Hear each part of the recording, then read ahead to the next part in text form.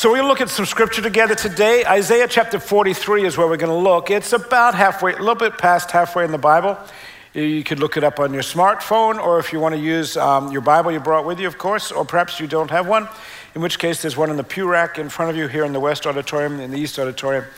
There's some people wandering around right now who'll be glad to give you one as we get ready for Isaiah chapter 43. We're going to start at verse 16, by the way, in a few moments.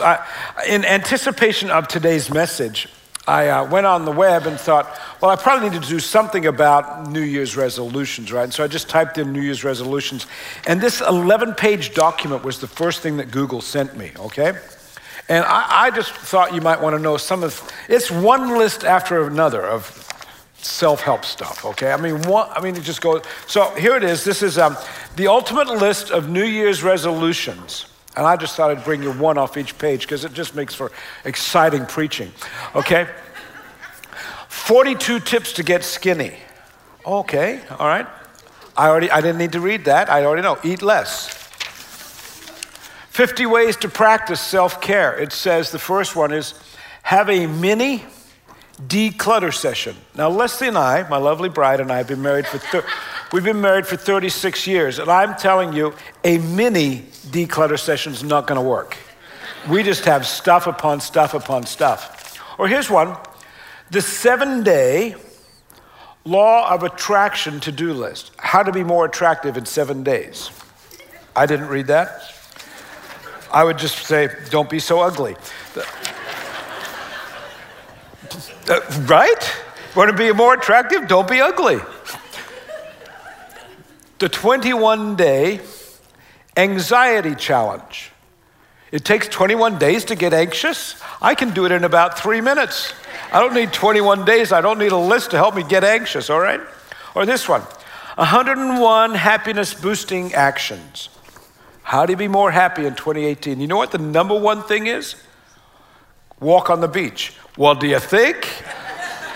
All right, the next page, how to beat the winter blues. I didn't look at that list. I thought, how to beat the winter blues? Walk on the beach. I go back to the first one. So as I was working my way through this, what occurred to me is 11 pages of lists about self-help are all about me, right?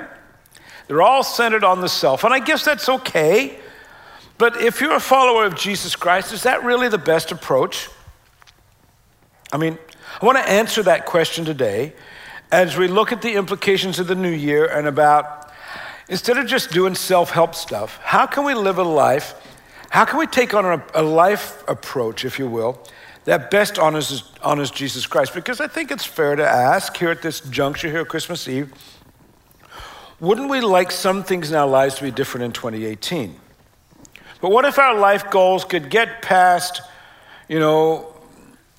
if you will, if we could get past the diet that's going to bring us to our ideal weight, or get past what experience are we going to have that's going to bring the perfect state of mind, or how are we going to work more or work so that we get to the best financial status, or how are we going to create the coziest house and home, or even how are we going to participate in the most ideal romantic relationship? What if our decisions of 2018 could get past what we want to do for us as individuals, but actually also eclipse that by saying, what could we do that would also honor God as well?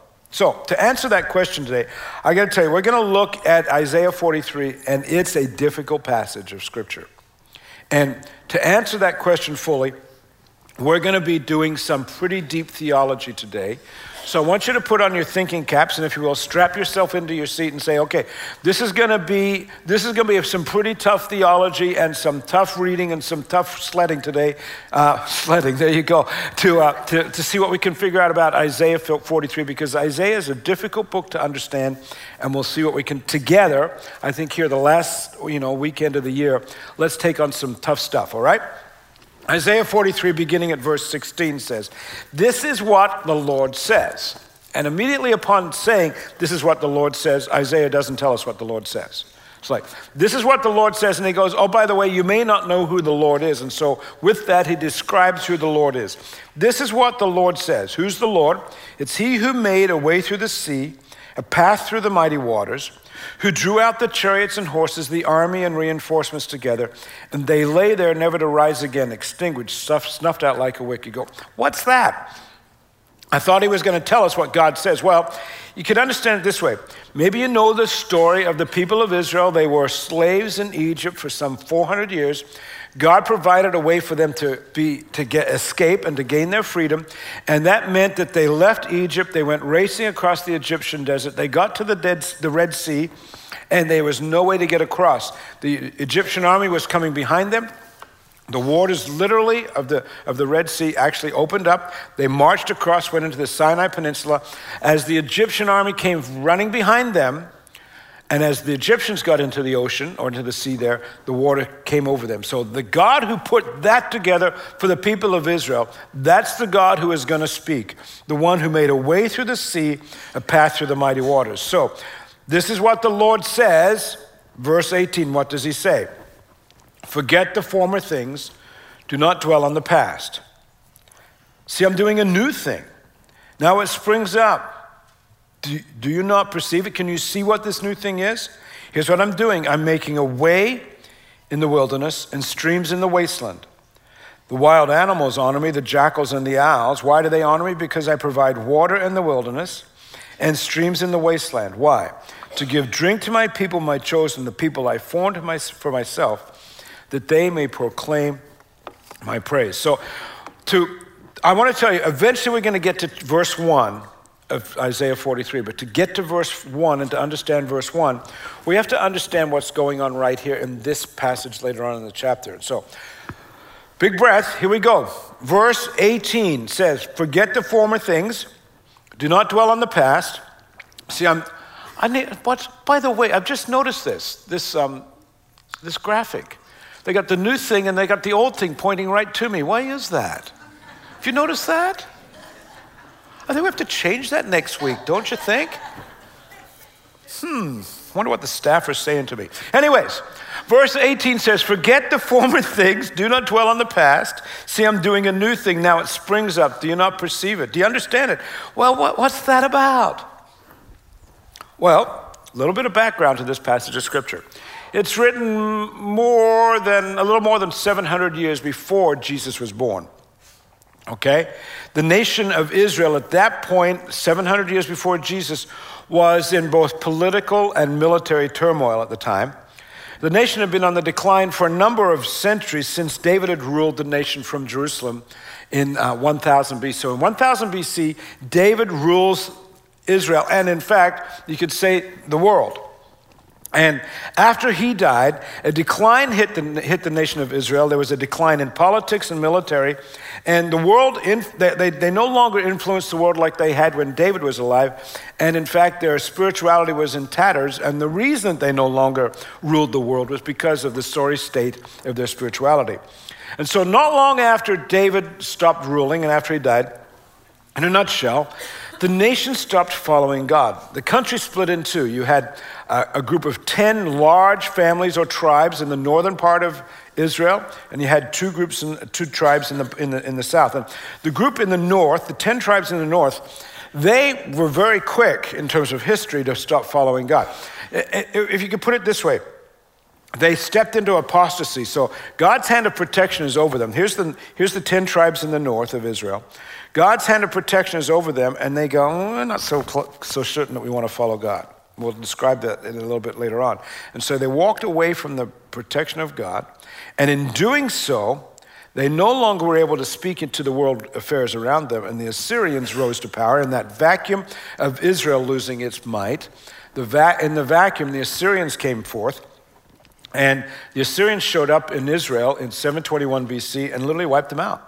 I mean, the people of the north disappeared, and that was the case, we thought, for centuries, until the famine in Ethiopia in 1970, 1980, in the 70s and 80s.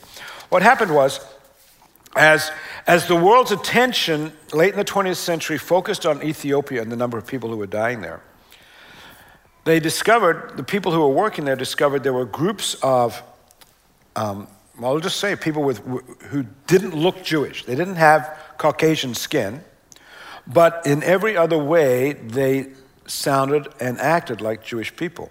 They spoke Hebrew. They had Jewish religious practices. They had Jewish customs that go back for centuries. And what historians think is that a few people from the northern tribes, when Assyria showed up in 721, they escaped and they came back through Egypt and they ended up in Ethiopia. And so if you go to Israel today, you will find, I'll just say it, white Jews and black Jews. And the number of black Jews is quite small because most of them, they're the descendants, we believe, of the ones in the north, okay? But for the most part, apart from the group that ended up in Ethiopia, for the most part, all the other rest of the people who lived in the north disappeared. Their families are gone, done with, if you will, because they walked away from the protection of God, 721 BC. The group in the south, known as Judah, they were around the city of Jerusalem. They too walked away from God, but it took them a little bit longer to do it. So they're living under God's protective hand. But as the Assyrians declined and the Babylonians began to increase, then the Babylonians invaded Assyria, the Babylonians invaded Judah, and that group in 586 was also overrun by the Babylonians. And Isaiah here in Isaiah 43 is trying to speak to the group in the south, saying, the group up north, our brothers and sisters are long gone. The Assyrians have they've done them in. And we can see that the Babylonians are soon going to come as well if we don't get our act together with God. And God is willing to say, I'll do a new thing. If you'll look and if you'll understand it, something really cool will happen in the wasteland. We'll have water. The places that are going to be just decimated will be made alive if you remain, or in the case of Judah, get back under the protection of God. They didn't do that. They did not. They chose not to. The Babylonians showed up. Lives were lost, disrupted. People were taken away in slavery. They were moved to Babylon. Whole families were just carted off as slaves to Babylon. They never got back. So the question for us today then, if that's the historical setting of Isaiah 43, here's the question. Will we listen to the possibilities of God working out a new life for us? Will we, and in doing so, we have to be willing to accept his leadership in our lives. Will we allow Jesus Christ's place as the leader and Lord of our lives to be really the leader and Lord of our lives in 2018? We would use this kind of language. Theologically, we'd call it the sovereignty of God. In other words, will we allow God to set the course of our personal histories, seeking his plan for our lives? Because the citizens of Judah and Jerusalem said no. They said, no, Isaiah may offer this to us, but we're not interested. They forfeited the opportunity of new things, of new days. I mean, here's the God of the universe saying, I'll do something really cool for you. And they said, no thanks.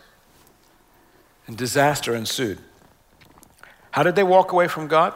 Well, the Old Testament shows us this, that basically they said, okay, so you're the creator of the universe. We'll let you run the universe, but we want to run our own lives. And we'll declare you to be the whoever you are of the universe, the creator. But when it comes to how we're going to operate our lives here on earth, we want to have little gods like our neighbors have. The nations around them had little gods, and they would have little things in their house made of brass and copper. And this is a spittoon, all right? It's from my office. You're wondering why? Why? Well, a gentleman from our church, who's passed away now, made this for me. I don't really know why, but he did. I don't spit in my office, but nonetheless, I have it in case I ever need to spit in my office, I guess.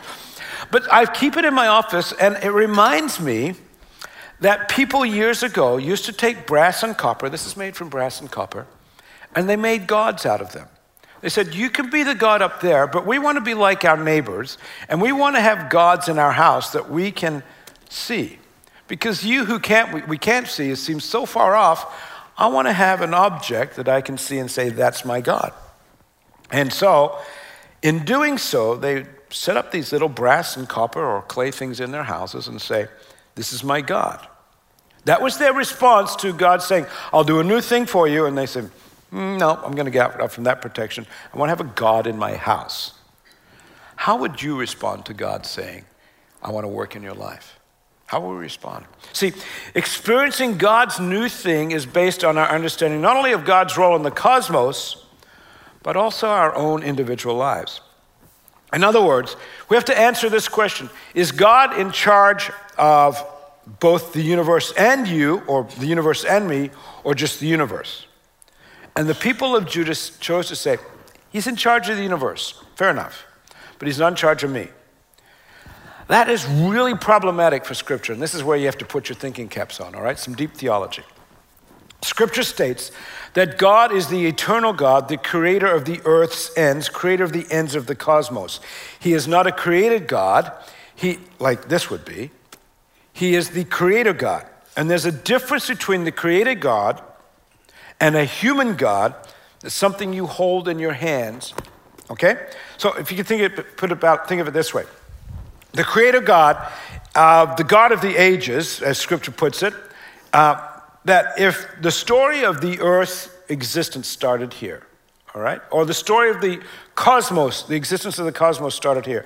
And if you say God created that, all right, and Scriptures say that God is the God of the ages, then that means that God is also the creator of the end of the earth and the creator of the end of the cosmos. What the people of Judah said, keep thinking with me here, the people of Judah said, okay, God can be the creator of the end and the beginning, but the stuff in the middle, that's me. And that's the mistake they made. They forgot to understand that if you say that God is the creator of the beginning and the end, then he also has to be in charge of the stuff in the middle. He is the eternal God, literally the God of the age. God is the one who has always been and always will be. God is God from beginning to end, and he has to be the God in the middle as well, because otherwise what good does it do to have that God up there? You want the God in the middle of your life. So as the creator of the universe, this fully understanding God differs from any God that you might create with your hands. Here's why. Very clearly. If you create a God of your own hands, or if you have a God that you call your vocation or your education or your relationship, whatever becomes important in your life, if it's something that you have made, then it's static. It can't move. That spittoon cannot move off the table, right? The only way that this spittoon moves is that I went up, pick up, and carry it somewhere. And if the God is that small that you can pick it up and move it, or if the God is that small that you can actually see the shape of the God, then is that really the God of the universe? I need the God of the universe to be way bigger than that. And I need the God of the universe to be one that I cannot fully describe, because I need God to be bigger than my brain. If my brain can describe all the attributes of God, then frankly, that's problematic, because God's only as big as I can think. Here's what's going on. The problem with a human-made God is that God has to be carried around to move them from place to place. But the God of the universe, the God of the ages, from the beginning to the end and all in between, that real God is not someone who has to be carried, but who is, in fact, carries his people. And the people of Judah were offered an alternative to the coming of Babylon. The Babylonians were going to come, and tragically, they declined the offer. The Babylonians showed up, annihilated thousands. God offered them a life that was designed by heaven's plan. And the nation chose to forego that leadership, saying, no thanks. You manage the universe, but we'll manage ourselves. It's about us. It's about what we want to do. And we have parallels in our own time. Through the death, burial, and resurrection of Jesus Christ, the creator of the universe offers a plan to carry individuals from life to death. And in doing so, the struggles of the past that you may have brought upon yourself, or the struggles of the past that somebody else may have brought upon you, they don't have to be the boundary markers of life's adventures. You don't have to say, well, there's something there and there's something there, but in the middle I'm responsible for it. No. The scars of the past don't have to paint the colors of your life's future palette. So, believe it or not, that's all introduction. That's all introduction to the sermon. We're going to be here a long time. No, we're not, okay? Isaiah 43, that's all to understand what happens at the very beginning of the chapter. At the very beginning of the chapter, verse 1, it says, fear not, For I have redeemed you. I've called you by your name. In other words, I know who you are. You are mine. And based on that, you can be guaranteed that if you follow me, if you don't have one of these things, but in fact say the God of the universe can be engaged in my life, when you pass through the waters, I'll be with you. And through the rivers, they shall not overflow you. When you walk through the fire, you won't be burned, nor shall the flame scorch you, for I am the Lord your God, the Holy One of Israel, your Savior. This is what God is offering the people of Judah. He's saying, if when life is like going to overwhelm you, if you'll listen to me, those waters will not, you won't drown when it feels like things are burning up in front of you. It's not going to scorch you. Here's the God of the universe offering guidance and leadership and blessings, and they say, no thanks, we got this.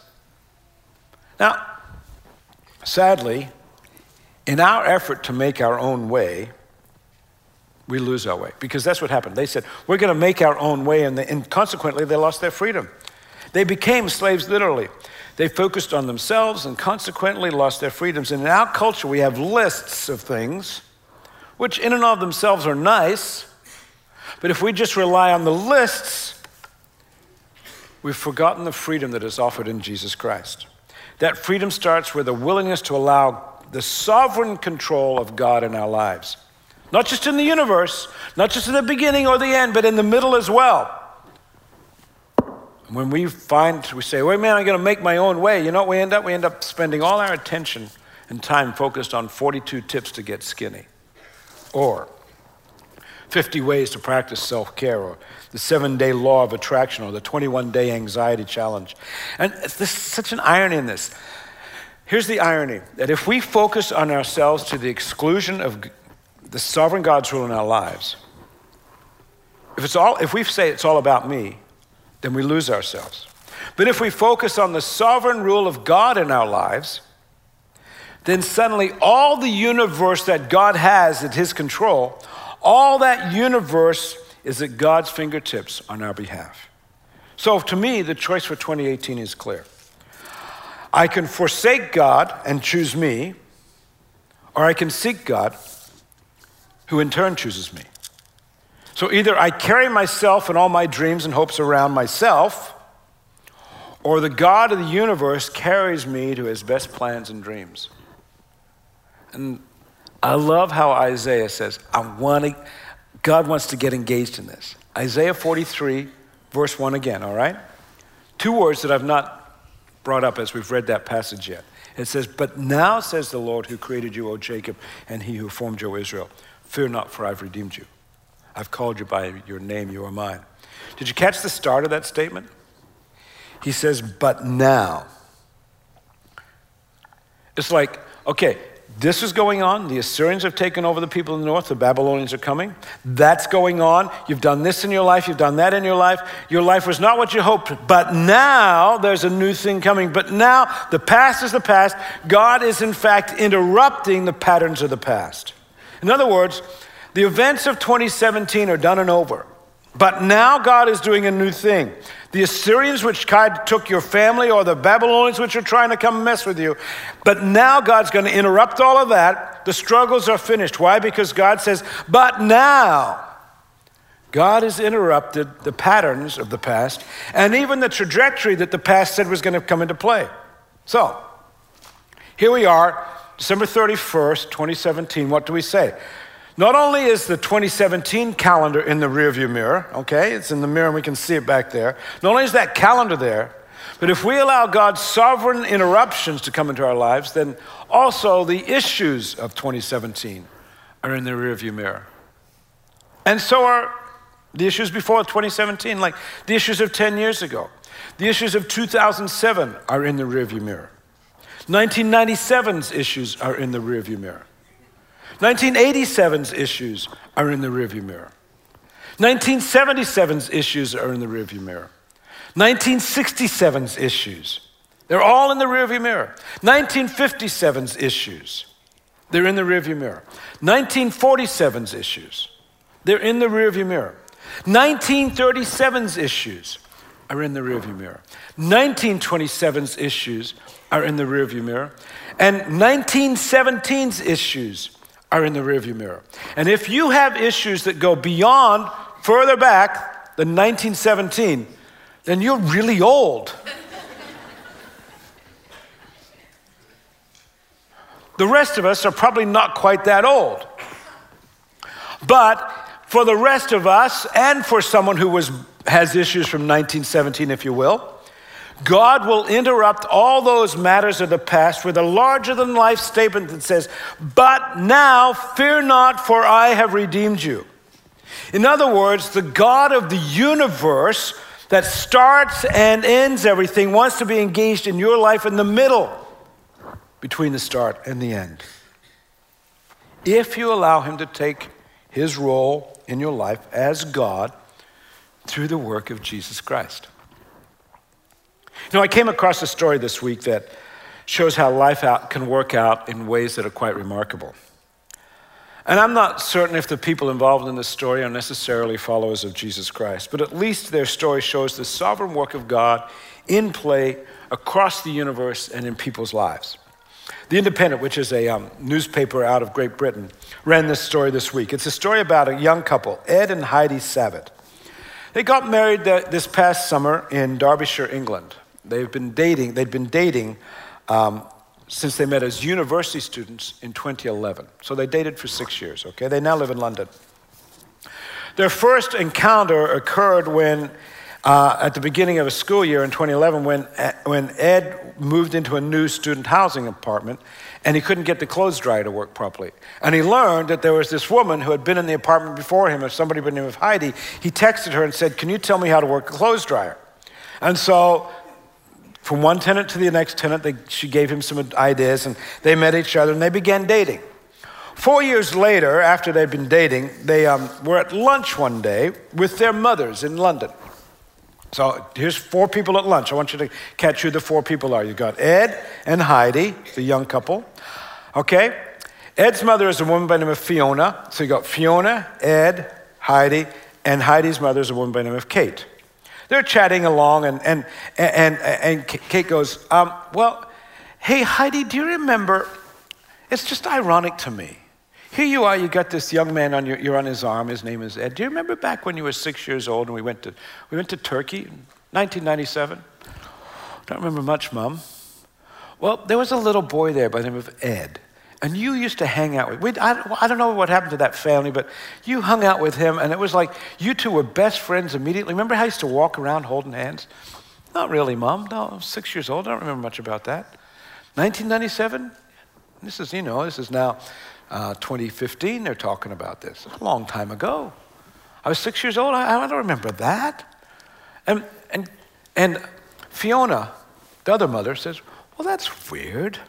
I think we were in Turkey. I think it was probably sometime around that time, but I don't remember anything like that either. And so nothing thought of it. Just ironic that Heidi had become friends with this little boy by the name of Ed. 2 weeks later, Kate, bride's mother, is up in the attic of the house looking at some stuff and comes across some photographs. Looking through the photographs, she discovers a photo of Ed and Heidi as young children, 6 years old, and suddenly realizes that is her future son-in-law at 6 years of age. They'd met all those years previously. This is what Heidi says. I didn't believe in fate before, but there's no arguing with it. We were clearly destined to be together. It absolutely blows my mind that we first knew each other all those years ago. Now, I can't say I believe in fate, at least not in the same way in which the young bride described it. Perhaps their relationship was a marriage made in heaven, fair enough, but fate's not the issue for me. It's not an issue for me. What's an issue for me is the sovereign will of God. That's what's at issue for me, because I want the God who controls the universe, I want that same God controlling my destiny. So that if there's someone I'm supposed to meet, or if God's calling me to go to Turkey in 2018, I want to go to Turkey. If God's calling me to go from this building here to South Shore sometime in 2018 for a particular event, and there's somebody down there that God needs me to meet, I want to have God so engaged in my life, not just at the beginning, at the end, but in the middle, the creator of the universe. I want that God directing me to be in South Shores at the right moment, or to be in Bloomington, or wherever it may be. If God's wanting to do something something in my life, not only with relationships, but in terms of my ministry or the way in which I think, I want God so engaged in who I am that it just happens naturally and normally. The scriptures talk about the glorious riches of God. I earnestly want the glorious riches of God's power to move in me and through me. And I'll experience that. You can experience that. As long as we lose the focus on ourselves. And the irony is, when we lose the focus on ourselves and say, God, you be in charge, then God perhaps, and in some strange way, brings all the lists to play into our lives. Did something just fall? Something just happened back there, but anyways, okay. Somehow or other, God gets engaged in all of that by us focusing on him. Then the God of the universe works in our lives in ways that go remarkably well. So here's what we're going to do. We're going to examine this more closely in the weeks ahead, and we're going to use today's message as a jump-off point. But in the meanwhile, moving from today, 2017, and tomorrow, 2018, let's be people who choose Jesus Christ's leadership in our lives. So that means as you're thinking about what do you want to do in 2018, how do you want to live in 2018, here's some things to think about. Jesus as the Lord of your life. Jesus as the leader of your life. What sanctification goals do you want in play? Like, what are things you're going to say, I'm not going to do? And what discipleship goals do you want to put in play? Things I am going to do. Sanctification goals, things I'm not going to do. Discipleship goals, what I want to do. And again, not as to focus on you, but to ask the Holy Spirit to give us Jesus' direction about relationships and actions and attitudes and our pocketbooks and our opinions, our language, our vocations, our education, our future. We ask Christ, hey, this business of Isaiah 43 that God wants to do a new thing, I want to step into that. We choose to focus on him in 2018, and then we live out the coming year in submission to his sovereign work in us and through us. And to that end, would you pray with me, please? Lord, I would suspect, Lord, many of us here today are men and women and young people who want to serve you. And we get the idea, God, that we want to serve you at the beginning and the end, and sometimes it's in the middle that we get things messed up. And we end up like the people of Judah and create these little things that we move, these little gods, if you will, that we move from place to place, and we call it our vocation, we call it our relationship, we call it our pocketbook, whatever the case may be. And instead, God, we want to live in complete submission to who you are. Not as robots, God. That's not the point. But as people who willingly acknowledge that as the creator of the universe, as God, you're way bigger and can think way better things than we could even dream up. You're able to do more than all we could imagine. Lord, on behalf of all of us here today, I pray that you would do that in our lives.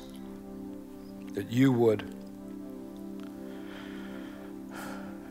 cause us to just pause and ask you to be the Lord of our lives. Of all the different places in our lives, the places in our hearts and our souls, God, that we compartmentalize. And we don't want to do what the people of Judah did. They said, you could be God in heaven, but they wanted to run their own thing. Move us away from that sort of lopsided thinking. And particularly, Lord, if there's someone here today who doesn't yet know the reality of Jesus Christ as being their Savior and their leader, their forgiver, their Lord, God, make that a reality for them, we pray in Christ's name. Amen. So, before I close today, in light of the prayer, I'd like to invite you to be a person of prayer and to put some language to this as well. So, I want to teach you a little song that's very easy. It's one phrase. It's Jesus be the Lord of all the kingdoms of my heart. All the places in my heart that are maybe not fully behind you, fully surrendered to you, Lord. I want you to be the Lord of all that. So it goes like this. We're going to do it in both rooms. And we're leading from the West Auditorium and the East Auditorium today. Those in the East, just kind of hang with us here. We'll lead you through it here. It goes like this. Jesus be the Lord of all.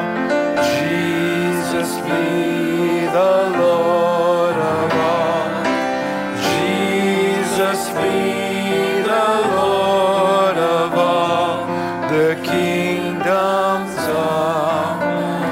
try it with us?